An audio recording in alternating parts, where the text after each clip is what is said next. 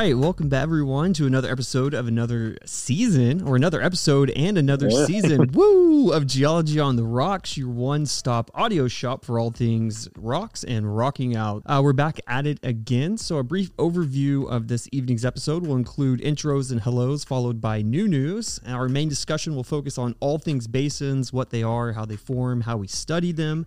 And then between the bars of our discussion, we'll present to you another season of Mineral Minute.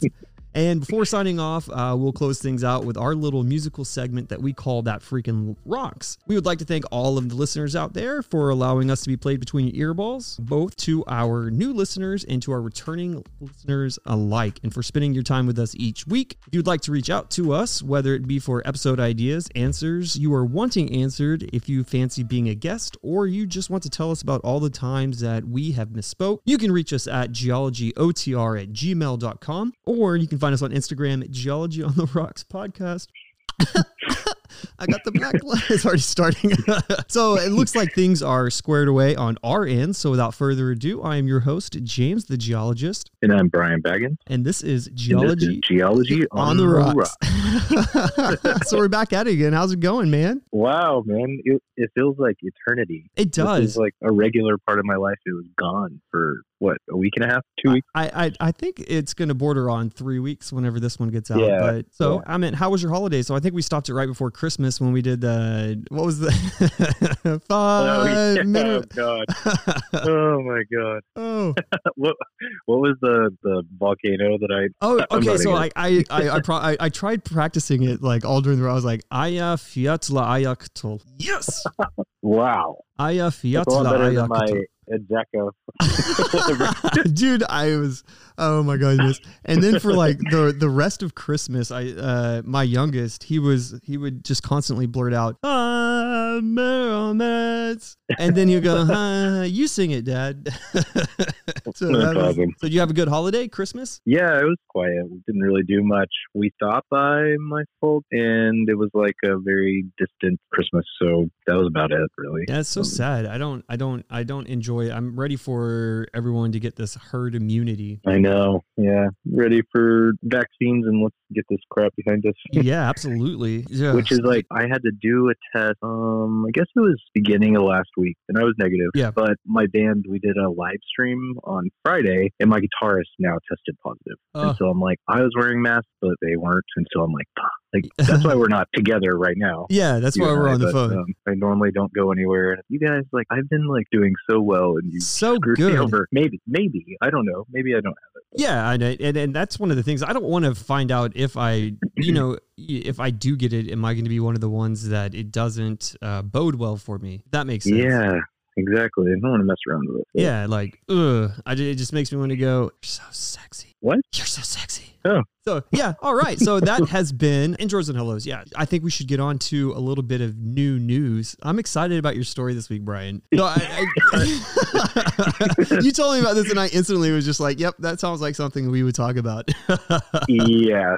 All right, I'm going to lead things off this week, because I know we talked about it last season a little bit, and we gave Australia the bad name of having this crazy lake that calcified birds. There is in Tanzania, so it's in Africa, and the lake that I was talking about before, it's called Lake Natron or Natron. I'm not sure how you say it, but what this lake does is that the seawater comes in, but it's not able to come out. And what it does is it makes this lake super salty, and then there's a lot of carbonate in it, so it makes it almost like ammonia. So I think the pH was actually it's like a 10 point something.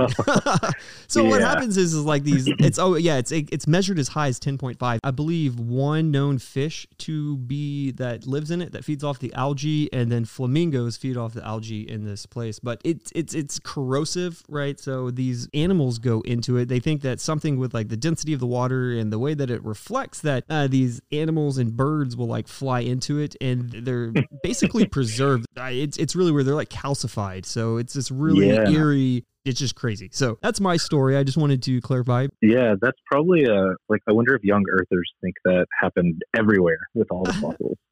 Yeah, I guess. I wouldn't put it past them. All right. So my first news story is Yes. is centered around insect, a cicada, right? And the fungus, it's like Massospora. I remember seeing something similar to this on planet Earth, but not in this sense. The fungus infects the cicada insect, and it makes the males really horny. And they want to mate with everything. And this is as the fungi are like eating away their limbs, and even like their butts and genitals will fall off. Oh my God. But the cicadas are so like they're on this psychedelic trip, so they just still are trying to mate after half their body is gone. Oh my God. Are you serious? That's nuts. So it makes the fungi like actual fungi. Yeah, yeah, exactly. So it basically turns these cicadas into 16-year-old little boys, right? Right, and makes their bodies rot off, but they don't care.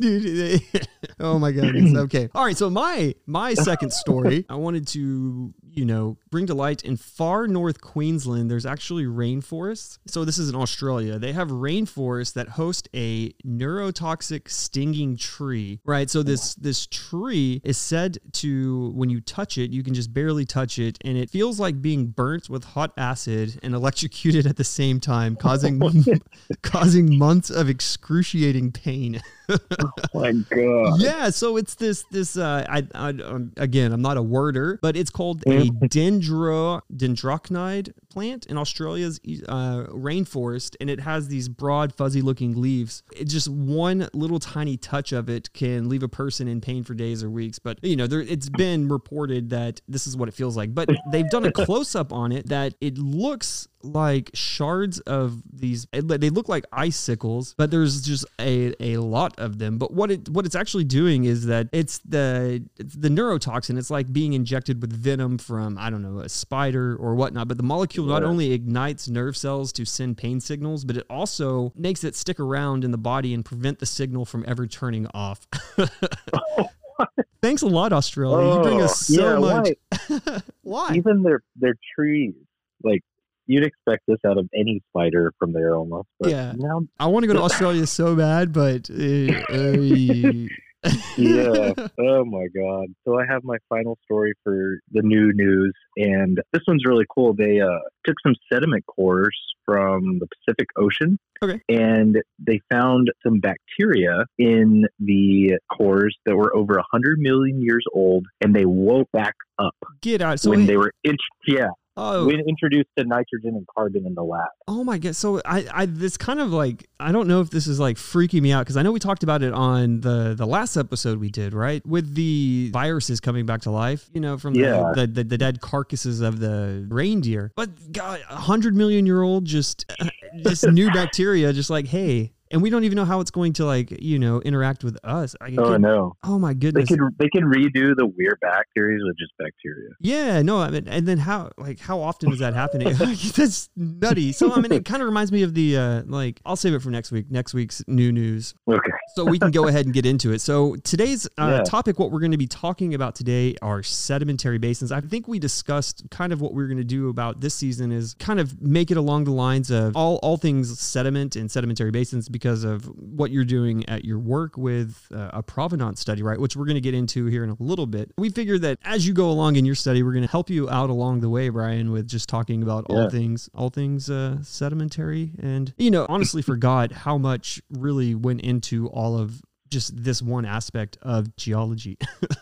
Yeah, it's so complex because it can be a different, there's so many settings on our Earth. Yeah. Sedimentary basins, for the people out there that don't know, these are just regions of Earth where long-term subsidence creates accommodation space for accumulation of sediment. So when we say subsidence, it's that the lowering of the lithosphere and that accommodation, like kind of it warping. As the sediments are buried, they're going to be subject to increasing pressures, and then they begin the process of compaction and lithification, and this is when we really see them turn into sediment, into sedimentary rock. So this is one of the three main types of just any type of rock, I guess.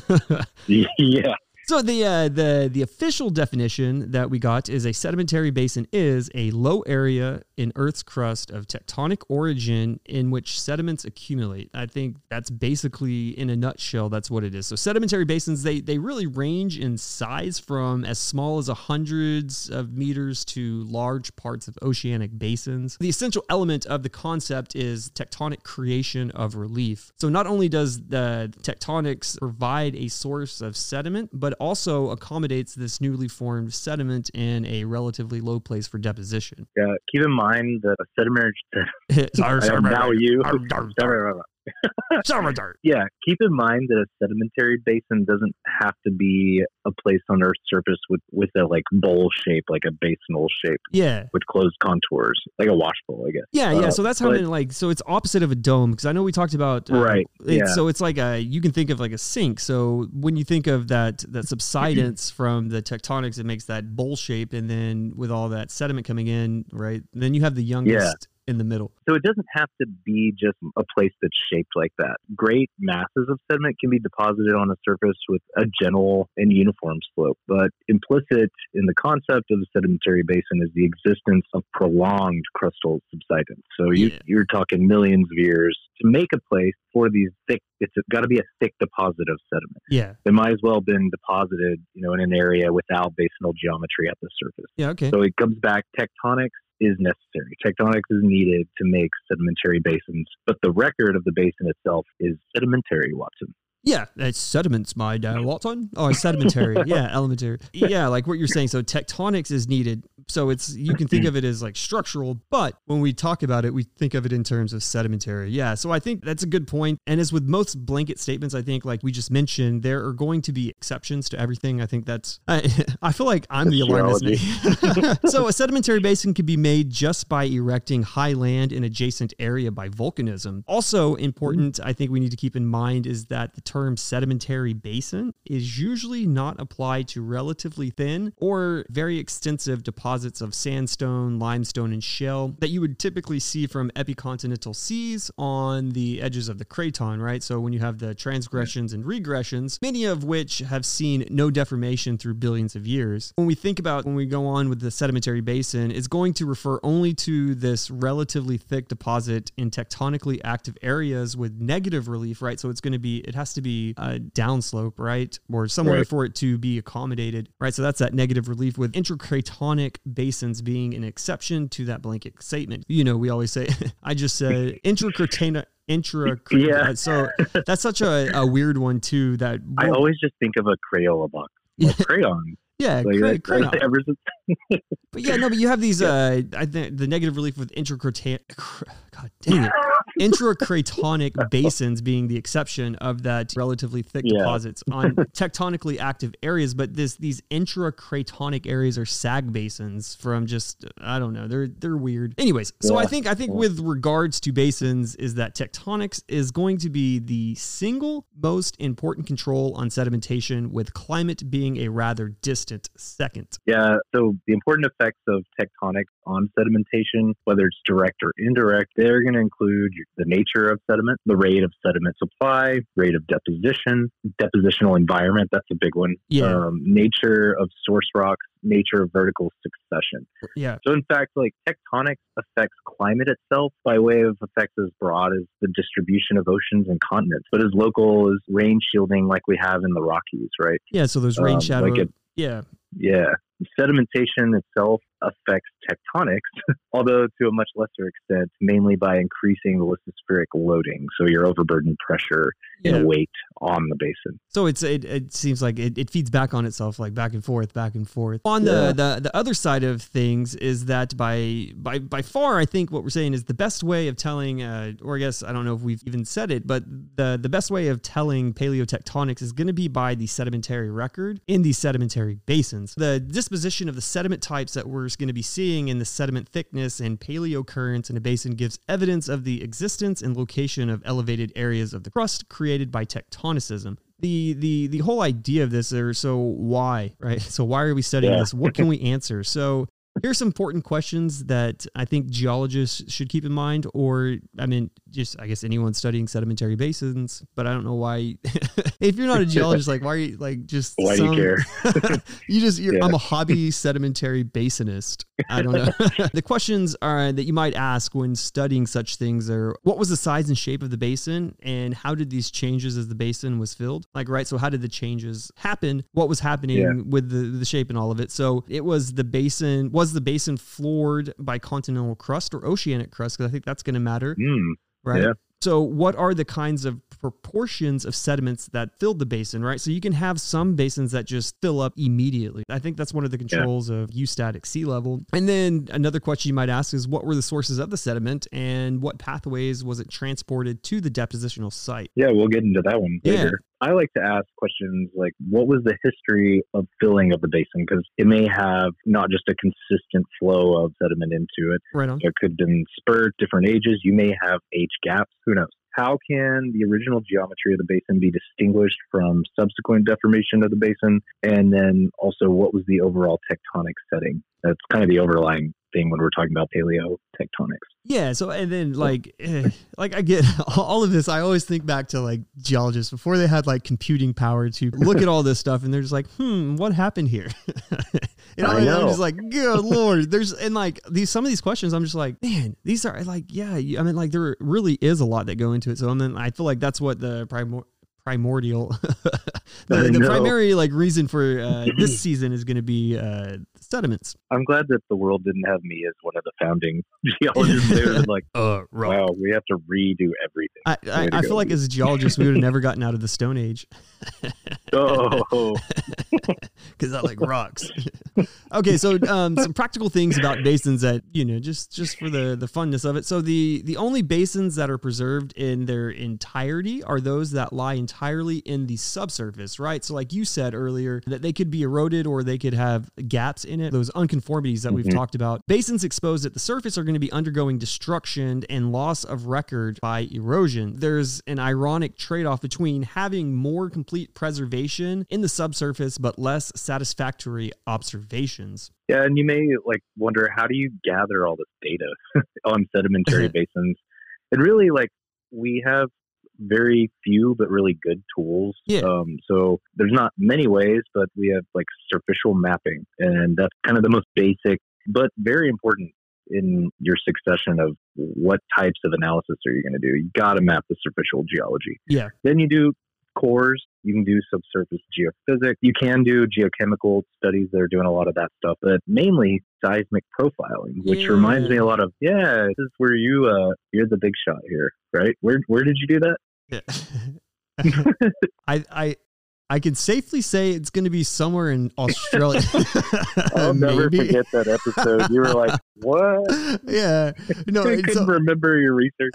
Dude, I know, but like, so yeah, it's the southern Carnarvon Basin in Western Australia. And we might, like, you're doing your provenance study. I might get into a little bit of my study because a lot of it, I mean, it was like one big, huge basin analysis. I did a lot of the pre-tectonics that kind of led into all of the sediment infill and, to give it kind of like, are we seeing the sandstone here versus like this shale here? I did it all the way back. I saw whenever it was basically Pangea, you can see stuff in the rock record there. But anyways, I mainly integrated the seismic with gravity and magnetic data surveys. So enough about me, more about you.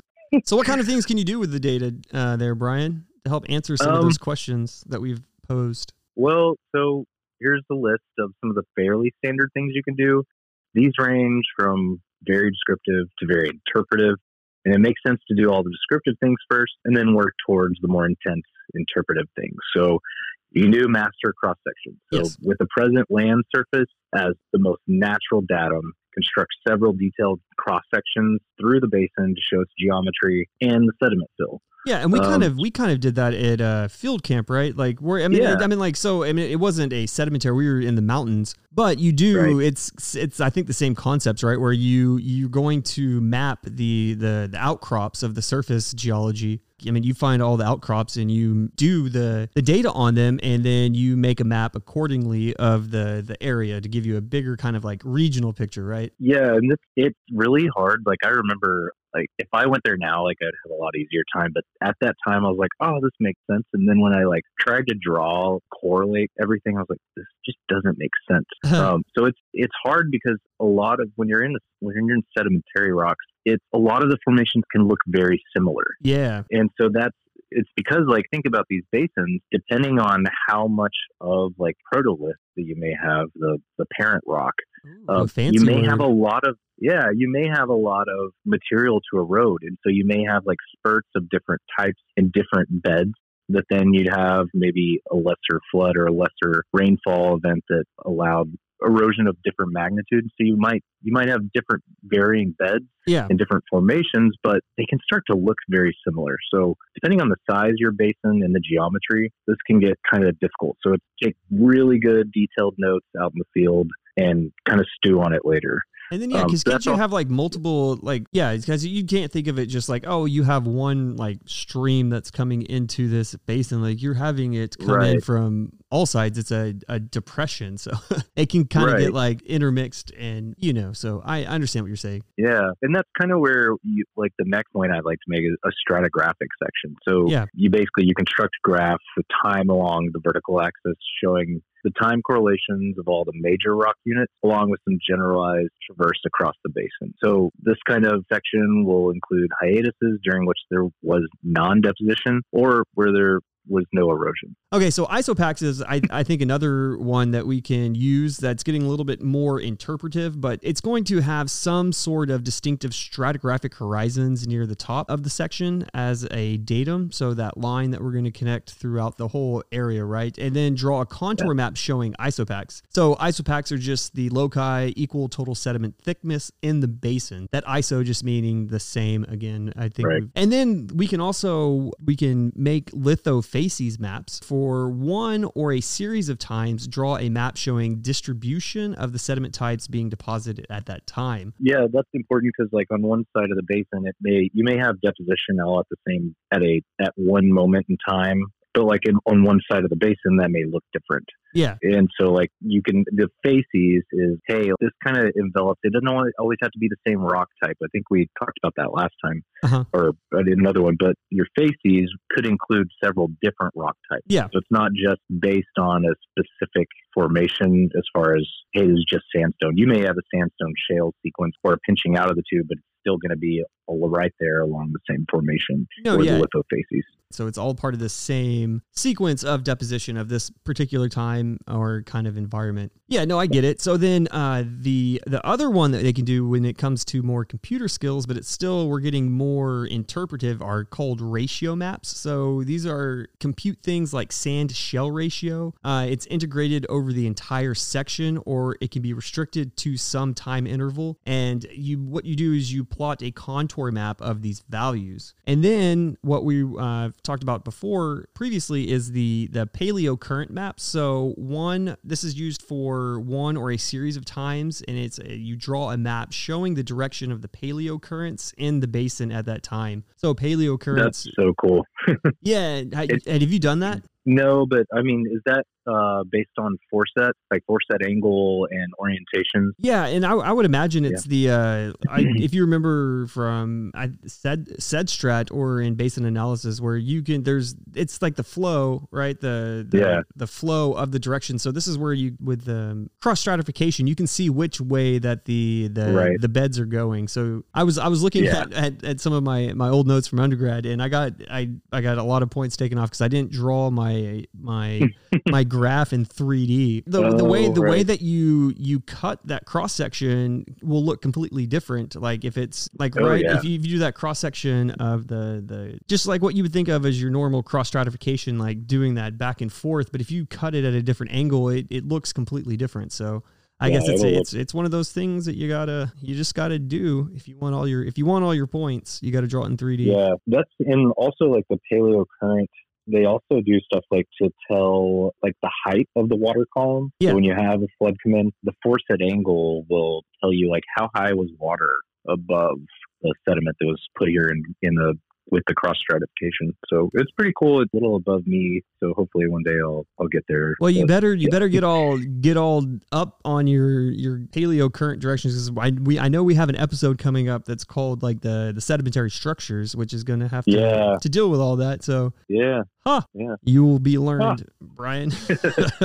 I will. Hopefully I'll remember all that. So you mentioned a few. I recalled the grain size map for the entire basin fill averaged vertically, or for some stratigraphic interval or time interval. Yeah. You can draw a map that shows the areal distribution of the sediment grain size. So like if you have gravel, sands, or whatever, but it's really useful in the conglomeratic basin. So you have real conglomeratic sandstones or conglomerates. You can kind of see where these spurts of sediment load and what that distribution looked like.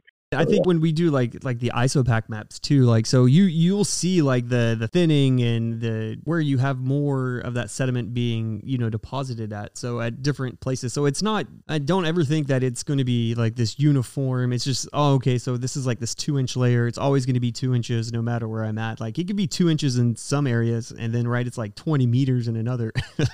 Yeah. Yeah. So anyways. Yeah. Also, I forgot like diagrams. Like that's something that, like, if you have a lot of data, whether you want to do like qualitative or semi-quantitative analysis, showing the evolution of depositional, paleotectonic setting of the basin, you can do that. You do it like you have these diagrams that are also like overlaid on maps and sections. Yeah. So like we do these sometimes, and there was a guy that he included one of these, and we were in this meeting, and this guy was like, "That's not a real map. You just drew a cartoon," and like ripped him a new one, because these are like bigwig guys in the government. And they're like, "Why did you bring this to us?" Granted, that guy, the one that was chastising, was an engineer, and the other guy was a geologist. So it's like we don't care if things look pretty. Like, we just wanted to tell the story, and that, like, I feel like engineers go a little too heavy on like, oh, it's got to look good. It's like, hey, you just wasted all that time, and I can do the same thing just by drawing on a napkin. Yeah. So, but yeah, like, do you remember the quartz, feldspar, and lithic diagrams? And you can like see, like, you can point out like how much quartz, like sand grains do we have, how many lithics, and all that. You can then use that in your basin also, and you can be like, okay, well, here I have this percentage, so I'm able to see like, okay, do I see like an alluvial fan that came down and distributed more here? Like, what happened? So there's a lot of stuff you can use with this. Final stuff, always draw it to scale. At least do that. Yeah, always put like something in for scale. So yeah, just with like, and I think within the past 10 years or so, like computational techniques known as backstripping have also been developed to undo the deposition of these sedimentary basins, which I think is like really, really cool, because you can build out these models and then the way that it looks now, and you can kind of backstrip because like the weight that it exerts and all this stuff. But anyways, so it's what it's doing is it involves restoring the basin to a whole series of past configurations by removing one layer of sediment at a time and adjusting for that compaction, subsidence, and sea level change, right? So this all affects it. Yeah, so you can actually like do this, and you do a lot of this whenever you're doing like the thermalness when it comes to estimating like reserve size with oil and gas, which is part of all this that we'll get into too. But basins are important. So this lets you reconstruct the configuration of the basin through time, perhaps by drawing a palinspastic cross section for various time intervals. So in a way, this is the next best thing to have in your possession, a time lapse movie of the entire development of the basin. So I mean, just could you imagine like a prison sentence or something that you just had to sit there and document hour by hour development of this basin? So oh my God. Yeah. So I guess it would be important to talk a little bit about, I guess, how the basins are actually made, right? So that's So I mean, it takes a long time, right? So that's why I said if it was like a sentence, you'd have to sit there and be like, okay, well, we had I don't know. You know what I was trying to say. Yeah. So how are basins made? I guess we can think of it in one sense. The origin of sedimentary basins boils down to just basically the question of how relief on the earth was created. And relief is just that, what difference in height. And pretty much there's only a few ways that this happens. Yeah. And one of the ways is known as just local. So on a small scale, hundreds, thousands of meters laterally, fault movement, they create relief, hundreds to thousands of meters, resulting in small but often deep basins. Some of these are called intermontane basins. If you think Death Valley, that's one of those. Okay. Yeah, you might guess that it's going to take a dip slip fault to create this new relief, but that's really not the case. In like steps in the proper sense, along strike lip faults can produce small pull apart basins. Okay, yeah. So I guess what you're saying is the relief is but basically what you're saying is the relief is this kind of like basin deformation is on a smaller scale. Yeah, for these local ones, and it tends not to be isostatically compensated. It's like, let's pretend you go out on your driveway and you set a huge block of granite on it. All right, yeah. So in my mind, I have a huge slab of beautiful garnet-rich granite countertops. They're being delivered. Beep. Okay, they're sitting. Interesting. They're sitting on why do you have garnets in your granite? Because it's late stage granite formation. We still have to have our granite. I know. So I feel like there does need to be a conversation about the catch-all phrase of granite countertops. Yes, we will. Okay, so back to your beautiful. They're sitting on my driveway now. Right? Garnet rich granite. You got me all fired up. Yeah. So we'll go back to that beautiful little slab. The flexural rigidity of your driveway is great enough compared with the imposed load that the granite block prevented from finding its buoyant equilibrium position. Yeah, so that's what you were saying by the isostatically being compensated. Right. So it's not finding that. Yeah, because I know there's a lot of lithospheric like flexure, like let's say like you have a mountain building event. I don't think a lot of people realize that. Yeah, the weight of that mountain pushing down on the lithosphere, right? It's pushing down and it's causing flexure like on all sides of it. So you're creating like these basins, and then you kind of get this pop up on the other side, and then it balances itself out. But so basically what you're saying is that this doesn't happen on the regional scale. So the basin relief can be created mechanically on a regional scale in two very important ways. So we can think of this as thermally or flexurally, or by a combination of these two effects together. So each of these discussed briefly, and we need to keep in mind that the basins can also be made just by making mountain ranges on land, in the ocean, or by volcanism. Huh. Yeah. Well, wouldn't you know? So thermal is another one, and it's basically if the lithosphere is heated from below, it's going to expand slightly and become less dense. So the less dense lithosphere, it's going to adjust isostatically to float higher in the asthenosphere, producing what we see at the Earth's surface as what we would call like a crustal uplift. Makes sense. Yeah, and so if it cools, the lithosphere cools back to its original temperature, there's isostatic subsidence back to the original level. Yeah, so this one is one of those harder concepts that I'm just like, man, it really hurts my head because I have to think of it like on this big scale. Because I think of like at I see it you think of like rift basins where you have that the decompression melting and then it thins the lithosphere, but like I'm just like and then they're like, oh, that's where. So they say that it rises up there, right? But then that's where ocean basins are made. So I'm like, I'm always confused. I'm like, it's lifted, but so like, suppose that some erosion takes place while the crust was elevated, right? So I guess that's the crust is thinned where the erosion took place and thickened somewhere else where there was deposition of that erosion, right? So that might be far away at the mouth of some long river system. So when this crust cools again, it subsides to a position lower than where it started, thus creating a basin available for all of this infill of sediment. Yeah, the magnitude of crustal lowering by mechanism is less than is often observed in basins thought to be created thermally. So it's been proposed and widely accepted that in many cases, extensional thinning of the lithosphere accompanies heating. Then upon that recooling event, the elevation of the top of the lithosphere is less than what it was before the heating and extension. So this kind of subsidence invoked to explain many sedimentary basins. Yeah. And then lastly, briefly, we could talk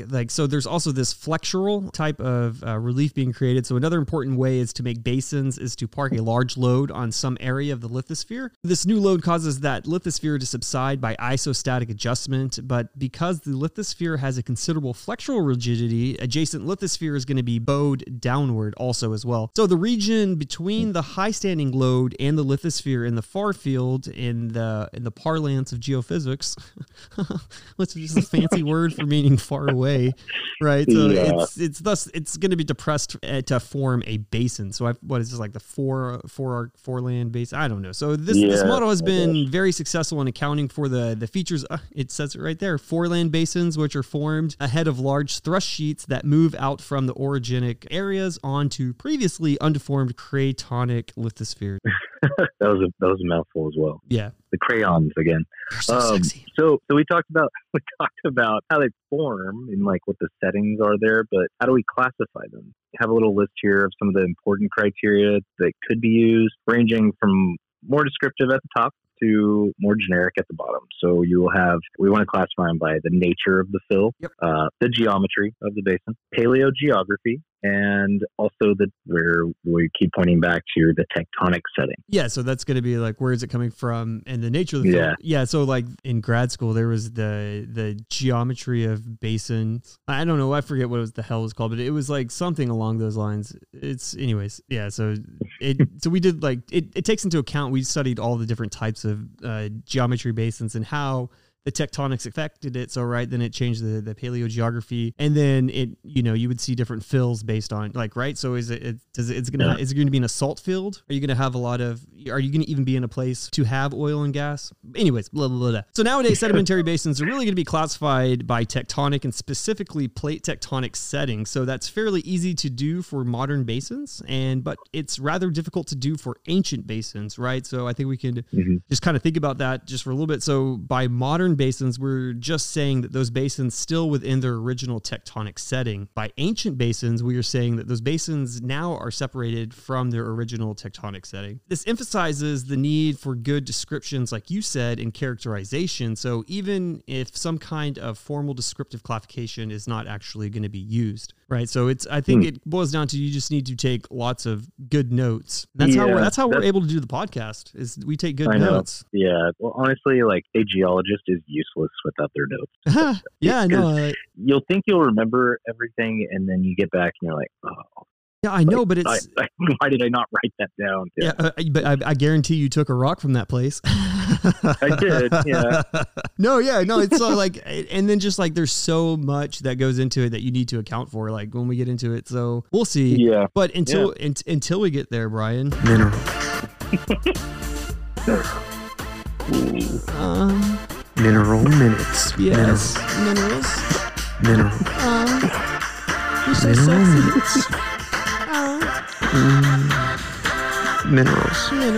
All right. So this week's Mineral Minute is brought to you by the potassium, magnesium, iron, silicate, fluoride mineral. All right, stop, man. Fluorotetraferroflogopite. Wow, that was really good. Fluorotetraferroflogopite is a member of the biotite group, trioctahedral mica group. Yeah, so the fluorotetraferroflogopite's chemical formula is KMG3 Fe3 plus Si3 O10 F2. Fluorotetraferroflogopite is brown with a pearly luster and streaks white. Yes, so this mineral has a hardness of 3 to 4 with perfect basal cleavage. Fluorotetraferroflogopite has a specific gravity of 2.966 calculated. Yeah, so the fluorotetraferroflogopite is part of the monoclinic crystal system with the subhedral to euhedral platy crystals. Fluorotetraferroflogopite is a phyllosilicate with mica sheets composed of tetrahedral and octahedral nets. The fluorotetraferroflogopite is typically a metamorphosed carbonate rock, and its type locality is East Mine, Bayan, Obo deposits, Baotao City, Inner Mongolia, China. Does that ring a bell to you? No, it doesn't. Baotou? Is it you? That's where. Wait, we talked about that. Yeah, we did. Yeah. Okay. So that's where they found it. I don't know if it's from that toxic sludge, but it's probably. And then, you know what, dude? I purposely left this over here. Like, I was flipping through my my petrology notebook from undergrad, and I turned to a random page, and it says flogopite. Right, so I don't know. It's the categorization based on reaction effects, and it's a net transfer reaction. Who knew? So, anyways, you know what? I have I have a ton of flogopite here because when we went to Crater of Diamonds, Yeah. like the way it's embedded in the volcanics there, it shines like little diamonds. Oh, But okay. then when you like look at it differently and break it out, it's just little pieces of flogopite because it needs like the real potassic lavas. Yeah. And so that's why you have it really heavy in potassium. And then you get the fluorotetraferroflogopite from the metamorphism of carbonate rocks, kind of like the Wow. woolly muthalite. Witchy. Yeah, I forgot Widgie. Well, stay tuned for next week's mineral, fluoroedenite. Mineral.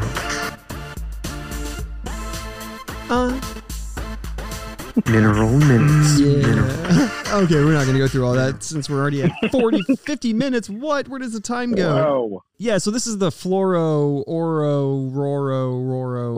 mineral series. So yeah, on to you and provenance studies there, my dude. Yeah. I'm glad that we could fit this in. I That's what she remember said. doing. You got me.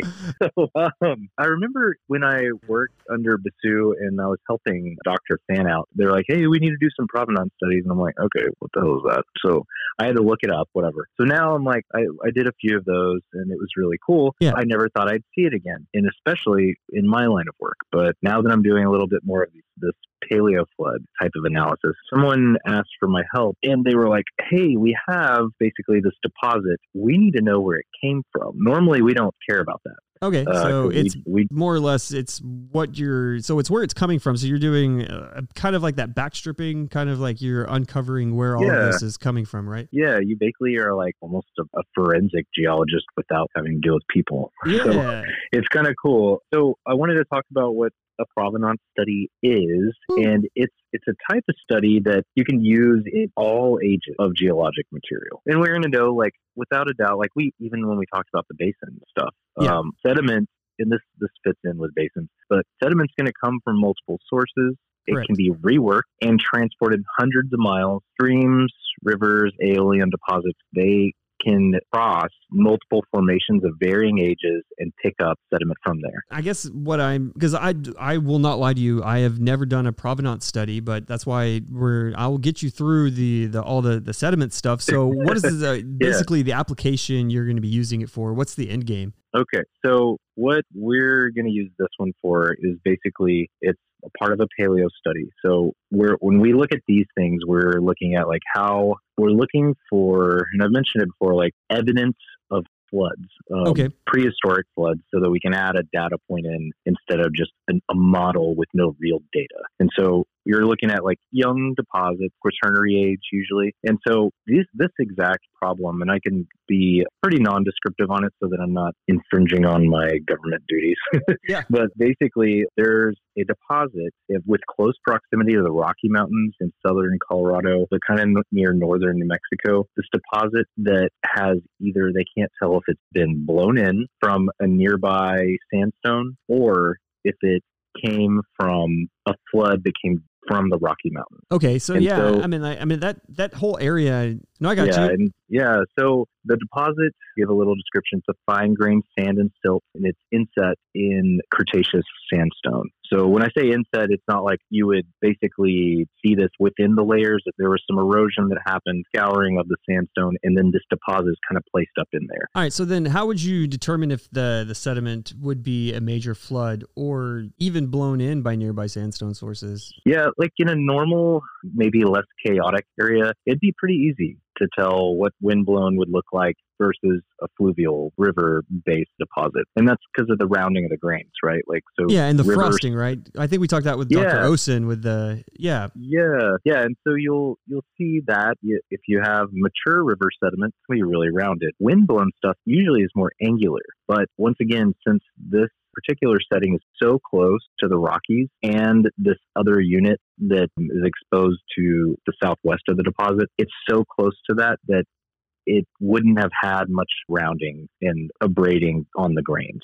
Yeah. So it's not really as evident. So you can't really rely on that. We can't just say, hey, we don't really have to spend any money on this. That's exactly what it is. Now they're like figure it out, scratching their heads. Yeah. And they're like, what do we do? And so mineralogy and geochemistry is the answer. I know I like I was about to say, that? I'm sure you're going to go somewhere that is like, I don't think of sedimentary rocks. You're like, oh, mineralogy. Yeah. And so provenance studies have been taken over by the mineralogists and sedimentary petrologists. Okay. And they look at the heavy mineral assemblages. So I don't think you would ever expect me to say this, but zircon is the prize penny here. It's going to be the one that they're going to use the most because it's really durable. But you can also use rutile, tourmaline, magnetite, olivine, clinopyroxene, and orthopyroxene. So basically your heavier elements, or exactly. I mean the heavier minerals that are going to. Yeah. And so it's stuff that like is going to endure transport, right? You're going to be able to see like a lot of the quartz and stuff may wash off on down and like the finer stuff, but these zircons, that's what we're really going to be talking about the most. They're going to offer clues on where they came from because they're so durable that they hold a lot of their history in their cores. So those clues come from their isotopic signatures. Okay. And we'll get into that in a minute briefly, but the correct term is detrital zircon, meaning it's like been transported from somewhere else. So how do you say that word again? Detrital. Oh, so some people say detrital. I say detrital. Okay. But anyways, I mean like potato. Yeah. Someone should correct us. Like send us. It's a debate. How do you say it? Is it detrital or detrital? Detrital. I feel like detrital actually sounds better. Well, I mean, you just got to try. Yeah. Oh my God. So because part of the reason it's so robust and durable is it handles heat really well. It can survive metamorphism even. Yeah. And it handles erosion based off fluvial environments, and some of them are so small. Like some of the zircons I've looked at before are like 10 micrometer. And they can be carried even in alien deposits. You wouldn't think that. And so that kind of causes problems because you can't just look at it and be like, oh, it's here. That means it's fluvial. That's not true. So yeah, that also adds more onto the analysis. Yeah, because you have to make sure that you're getting a good sample that's represented, right? Yeah. So it's like that's the problem with sedimentary rocks is like they have those protoliths, so you're like, where the hell did it come from? And how old is it really? Yeah, exactly. And so speaking of how old is, they're going to use uranium to lead, thorium, and hafnium isotope-based dating. And that's going to provide not just one source. Like you may have, for instance, in the Rockies, a lot of those rocks will be around the same ages, depending on what you're looking at. And so you could be like, oh, well, this could have came from anywhere if the river crossed these areas or if snow melts or whatever, right? Yeah. So likely zircon's going to come from multiple sources, and those will be found in the sample set. And that's where statistics comes in. Like you're going to need, usually there's some provenance studies that have, I think the last one I read had 1,827 zircons. Good Lord. That they studied. Yeah. I usually, depending on what I was doing, and probably here will be more on the order of like 100, 200. You'll probably end up finding like 6,000. They're like, get your best 10. Yeah. You'll never see me again. I'll just be sitting there with an old gray beard under the microscope. But what we really want to know is what the dominant fraction is. So you do your statistics and you see where your distribution is. So for zircon, like I said, you have to take multiple samples. And so once you find these, you go out in the field, you get all your samples, then you bring them back, and either you or an unlucky grad student are going to be crushing or like just taking the sediment and you're going to wash them in heavy liquids. The stuff is usually really toxic. I have almost passed out from it once because a professor that I was working for didn't tell me that it was fresh out of the batch. And I'm sitting there under the microscope and I'm like nodding off. I'm like, what?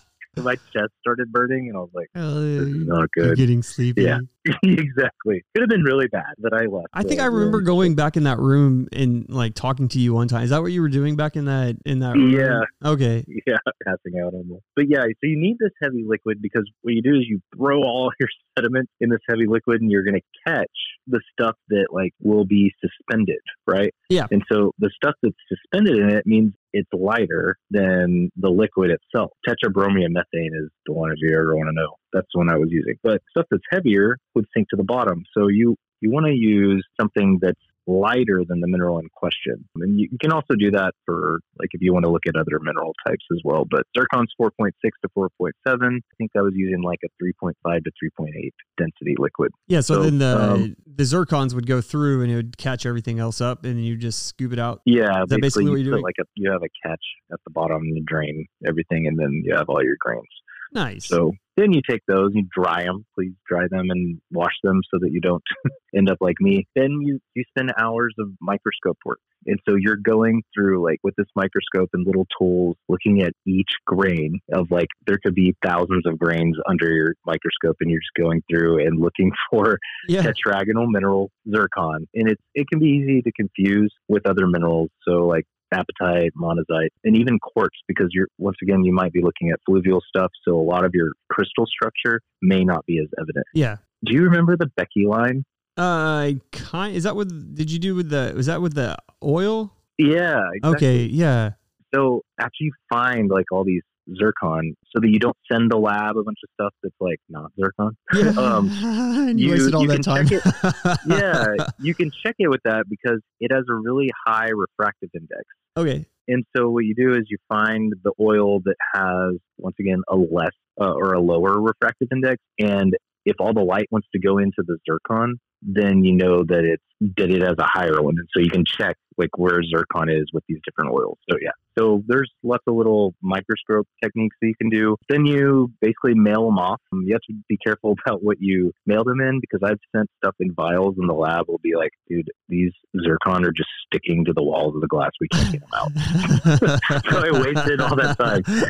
That sounds like something I would do. Like not pressing record, and we've been talking for 2 hours. Oh my God. I haven't tell me you didn't do that. I didn't press record. Yes, you did. Yeah, I did. Oh God. Oh wait, did I? Yeah, it feels like that. Oh. But so like I was shown this way by this, like, it was this Chinese girl, and she was awesome. Like she must have been like a sorceress or something. She made this like origami paper fold thing, and that's what we would mail them off in. So you mail them off, lab gets them, they check them to make sure you're not an idiot and they're actually zircon. And then they use something called laser ablation, and this is where the analysis comes in. So they're going to sample, like, and basically melt the crystal and change it into plasma. And they do it around the rims, the cores, and specific areas. And that'll tell you different dates of zircon crystal growth and like whether it came from a metamorphic area, that kind of thing. You told that story where that zircon, you saw like it went through pretty much since Pangea, right? Or before even that, like Rodinia or something. Yeah. And it could record each event, which is so cool. And so then they're going to like take that plasma and they're going to mix it in a helium, nitrogen, argon gas mixture. And they're going to throw it in a mass spec. And then they measure 204 lead, 206 lead, 207, 208, get ratios. And then they also do the 232 thorium and 238 uranium. And all these ratios are going to give them ages. And you do it with many zircons, and then you match the ages with potential source rocks that hopefully have also had these studies done. Most of them have, like in the Rockies. And then you use the other isotopic signatures, like your rare earth elements. Yeah. They're all going to have a specific fingerprint. And then voila, then you have a paper to write, because you found out like these are the potential sources, and this is data that suggests, hey, this deposit came from here. Yeah, and then you want that high number, right? So you can have some kind of at least statistical kind of like validity to it, right? Because you can't just say, oh, like 5 of these match, therefore it's this, right? So you're gonna have to have like quite I get why you have to do a lot, right? Yeah. Yeah, because otherwise your confidence is so low in what you've done.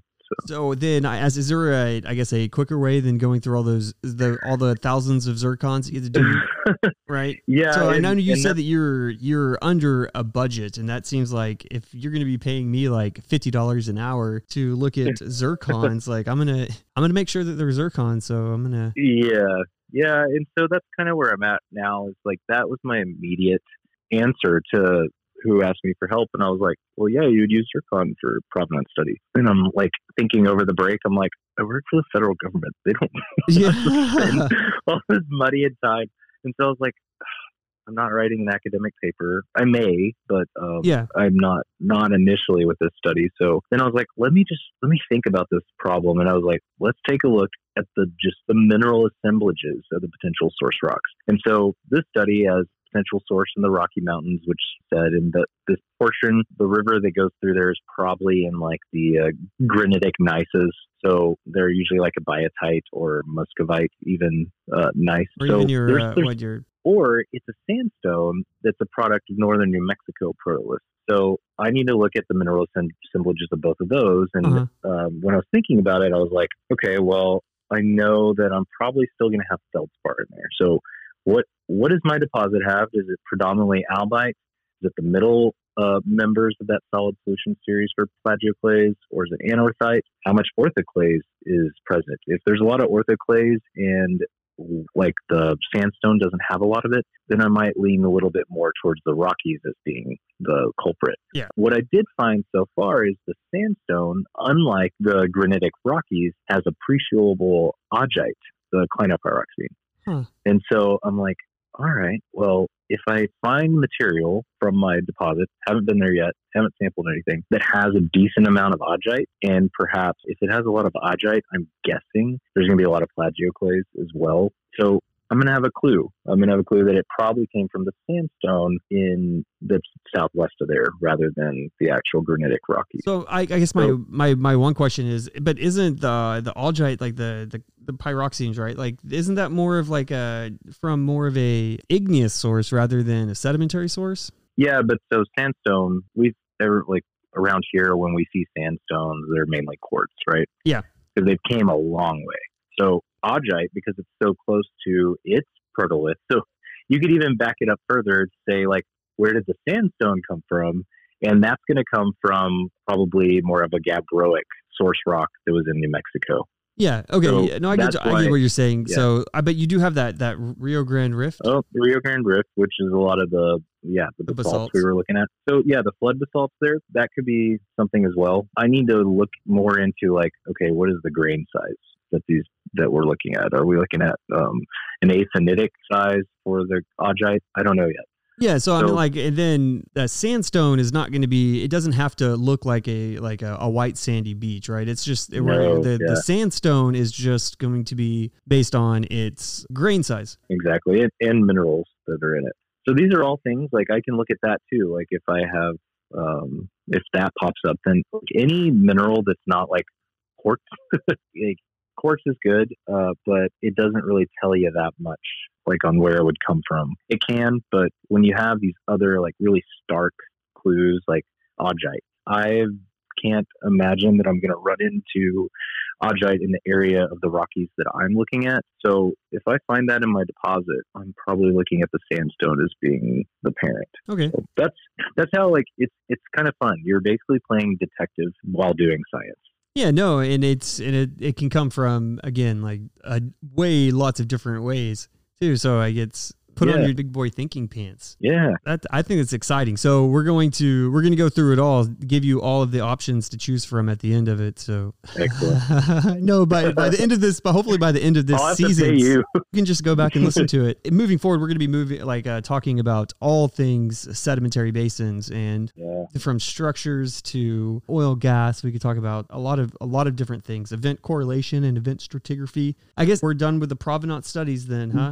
Yeah. I think right now it's that's where I'm at. Is I've gone through how I would do it if I had unlimited time and resource to not only what your problem is that you need to solve, but what means are you given to solve it. And you may have to change. The federal government, unless you work for USGS, doesn't really just pay you to do research for fun. So while I would love to do more zircon stuff, I'm pretty excited to do a different type of the same study so that I can. You should give me a sample. I want to look at it under a microscope.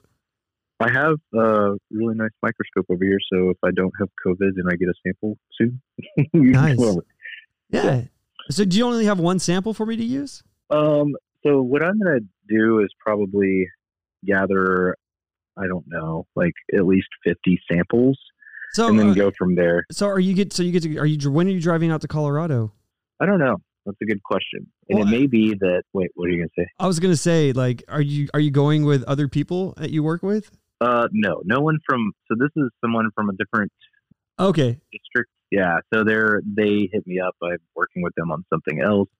And this does not have anything to do with my people at my office. Oh, okay. So I was like, I'll test negative and I want to go with you. Oh, that'd be awesome. I'll go out there and maybe we could do an episode from the Rocky Mountains. Oh my God. That would be awesome. Yeah, let's do it. Keep me in mind. Yeah. Tell me when you're going. Okay.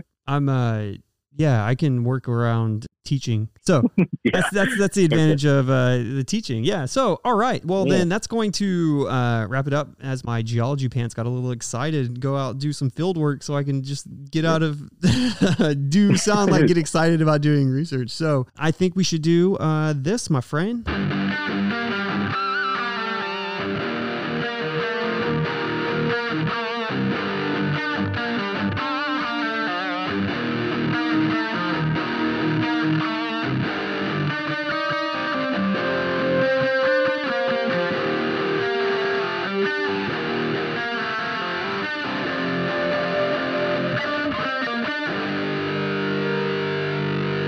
All right, man. So this is going to be That Freaking Rocks. I think we were kind of debating on what we should really be talking about on this one, but I mentioned guitars and you talked about kind of the music scene going on right now. So guitar talk.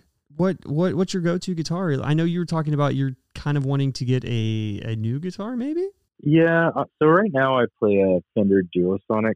Okay. And I really like it, but prior to that one, I had a Fender Jazzmaster, and that has been my favorite guitar I've ever owned. So I'm like, do I go back to that? And I think it really depends, like, what style are you going to play and what's most versatile in that.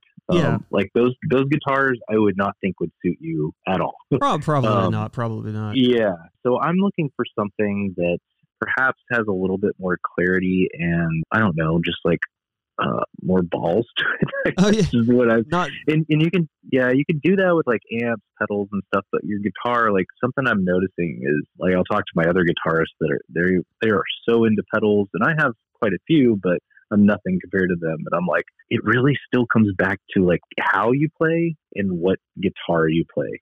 yeah. I feel like that's if you don't have that right, it doesn't matter about your pedals. Yeah, and I feel like you need to know what you can do with your guitar, like if you're going to play on like the bridge pickups versus like the neck pickups and all of that. Yeah. And just the balls behind it. Like that's what I like about my Gibson, the Gibson Les Paul is that one rock and rolls, man. It's a hard hitter, but I don't know. So I actually I think like it's so absurd, right? So like there's like we have like 5 or 6 songs, and I think I'm gonna use all 4 of my guitars for the different.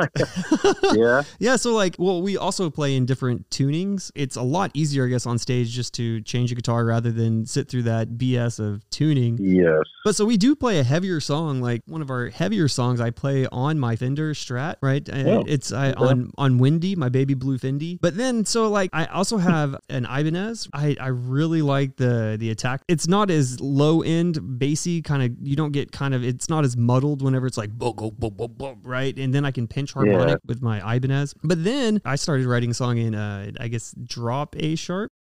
it's getting like lower. And this little Epiphone SG that I have, man, I like it, dude. It has like tons of balls to it. I don't know. I like those a lot. So since you play in like a lower tuning, have you considered getting a baritone? I don't know if I know what that is. Basically, it's like you put a longer scale on the guitar because then you can tune down to those lower tunings and have like the right amount of tension so that it sounds better. Yeah. So you can have a deeper sound completely. I actually was looking at them earlier because I think it would be freaking awesome to have just this abysmal guitar just rumbling underneath everything. So, like Gretsch has good ones. Fender, I don't know if Gibson does. I was thinking about even maybe getting a 7-string just so I could just have that just low open do. Yeah. Like not, but I don't want to go like as low as like being like all genty where it's like I don't know. I can't even figure out 6 strings, man. I don't know. Yeah. But there's definitely a different a feel for each one of those guitars that each one has a different sound. And then like one of the songs, so like I do like this little sweep pick that I thought I liked doing it on the Ibanez, but I really like doing it on the on that SG because it's like super cutaway and I can get to the higher because I was playing it like way I guess higher on the neck, closer to the nut, but then I started doing it an octave higher and it fits the song better, but I like it on that Epiphone. I want to ask you about your Epiphone because that's something I've considered as like hey, keep the Fender, the Duosonic, and just get the Epiphone and Gibsons. They just have a different sound. Yep. It's not just the pickups. It's because of those guitars are heavy. Oh, They're are really heavy. Yeah, so if you're going to be standing for a long time, like you can probably, if you ever see my bandmates, the past couple of practices, man, I've just been like, oh, my back hurts. Oh, my back hurts, dude. And like it's like I want to go home and just like lay in bed because my back hurts from hanging, just draping on your shoulder like that for like hours on end. I know, but it sounds good. And then I'm thinking like going wild on stage with that. I mean, people do it, so. Yeah, no, but that Ibanez has good attack and it's super light, and but I feel like the neck is a little bit wider. So I mean, like if it's more forgiving. You're not gonna if you're not as precise like I am. But yeah, I don't know. Yeah. I don't know. That like I don't know. But we'll figure it out. So go ahead. What's your favorite guitar you've ever owned? All of them. All of them. No, because I really like the look of because it's the Fender Strat that I have is a 1950s 60s like replica. So it's like it's baby blue. It's really pretty. I like the way that it sounds. It's not the music that I like playing. If that makes sense. Yeah. So I mean, I think I like my Gibson because it's like the first. The Fender was expensive, but the one that was like had 3 zeros at the end of it. Like my Gibson was like it was the big boy. Like I was like, it felt good. But like I don't know. Right. I've liked every Ibanez that I've owned. The SG, I have a problem like where you change the pickups. Like they always seem to like malfunction on me. I don't know because I switch them so much. Oh, really?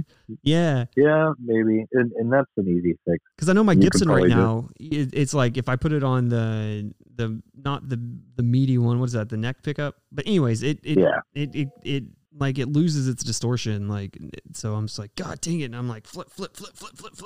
Like, work, damn it. Yeah. Well, Mr. Brian, I think it's been fun talking about all of this. It's definitely a refresher, and I don't know. We might get into the middle of the season and just be like, man, I don't want to talk about sediment stuff anymore. But we'll play it by ear. Yeah, we'll try. Yeah, so season 2, episode 1 in the books, episode 16 all together. I guess we'll close it out here. So be cool. Stay tuned. And keep it on the rocks. Hell yeah, brother. So we did it. We did. I don't know how we're going to top, but yeah, that freaking rocks. Like the 10 days, 12 days of geology. Oh my God, I know. That was so awesome. Okay.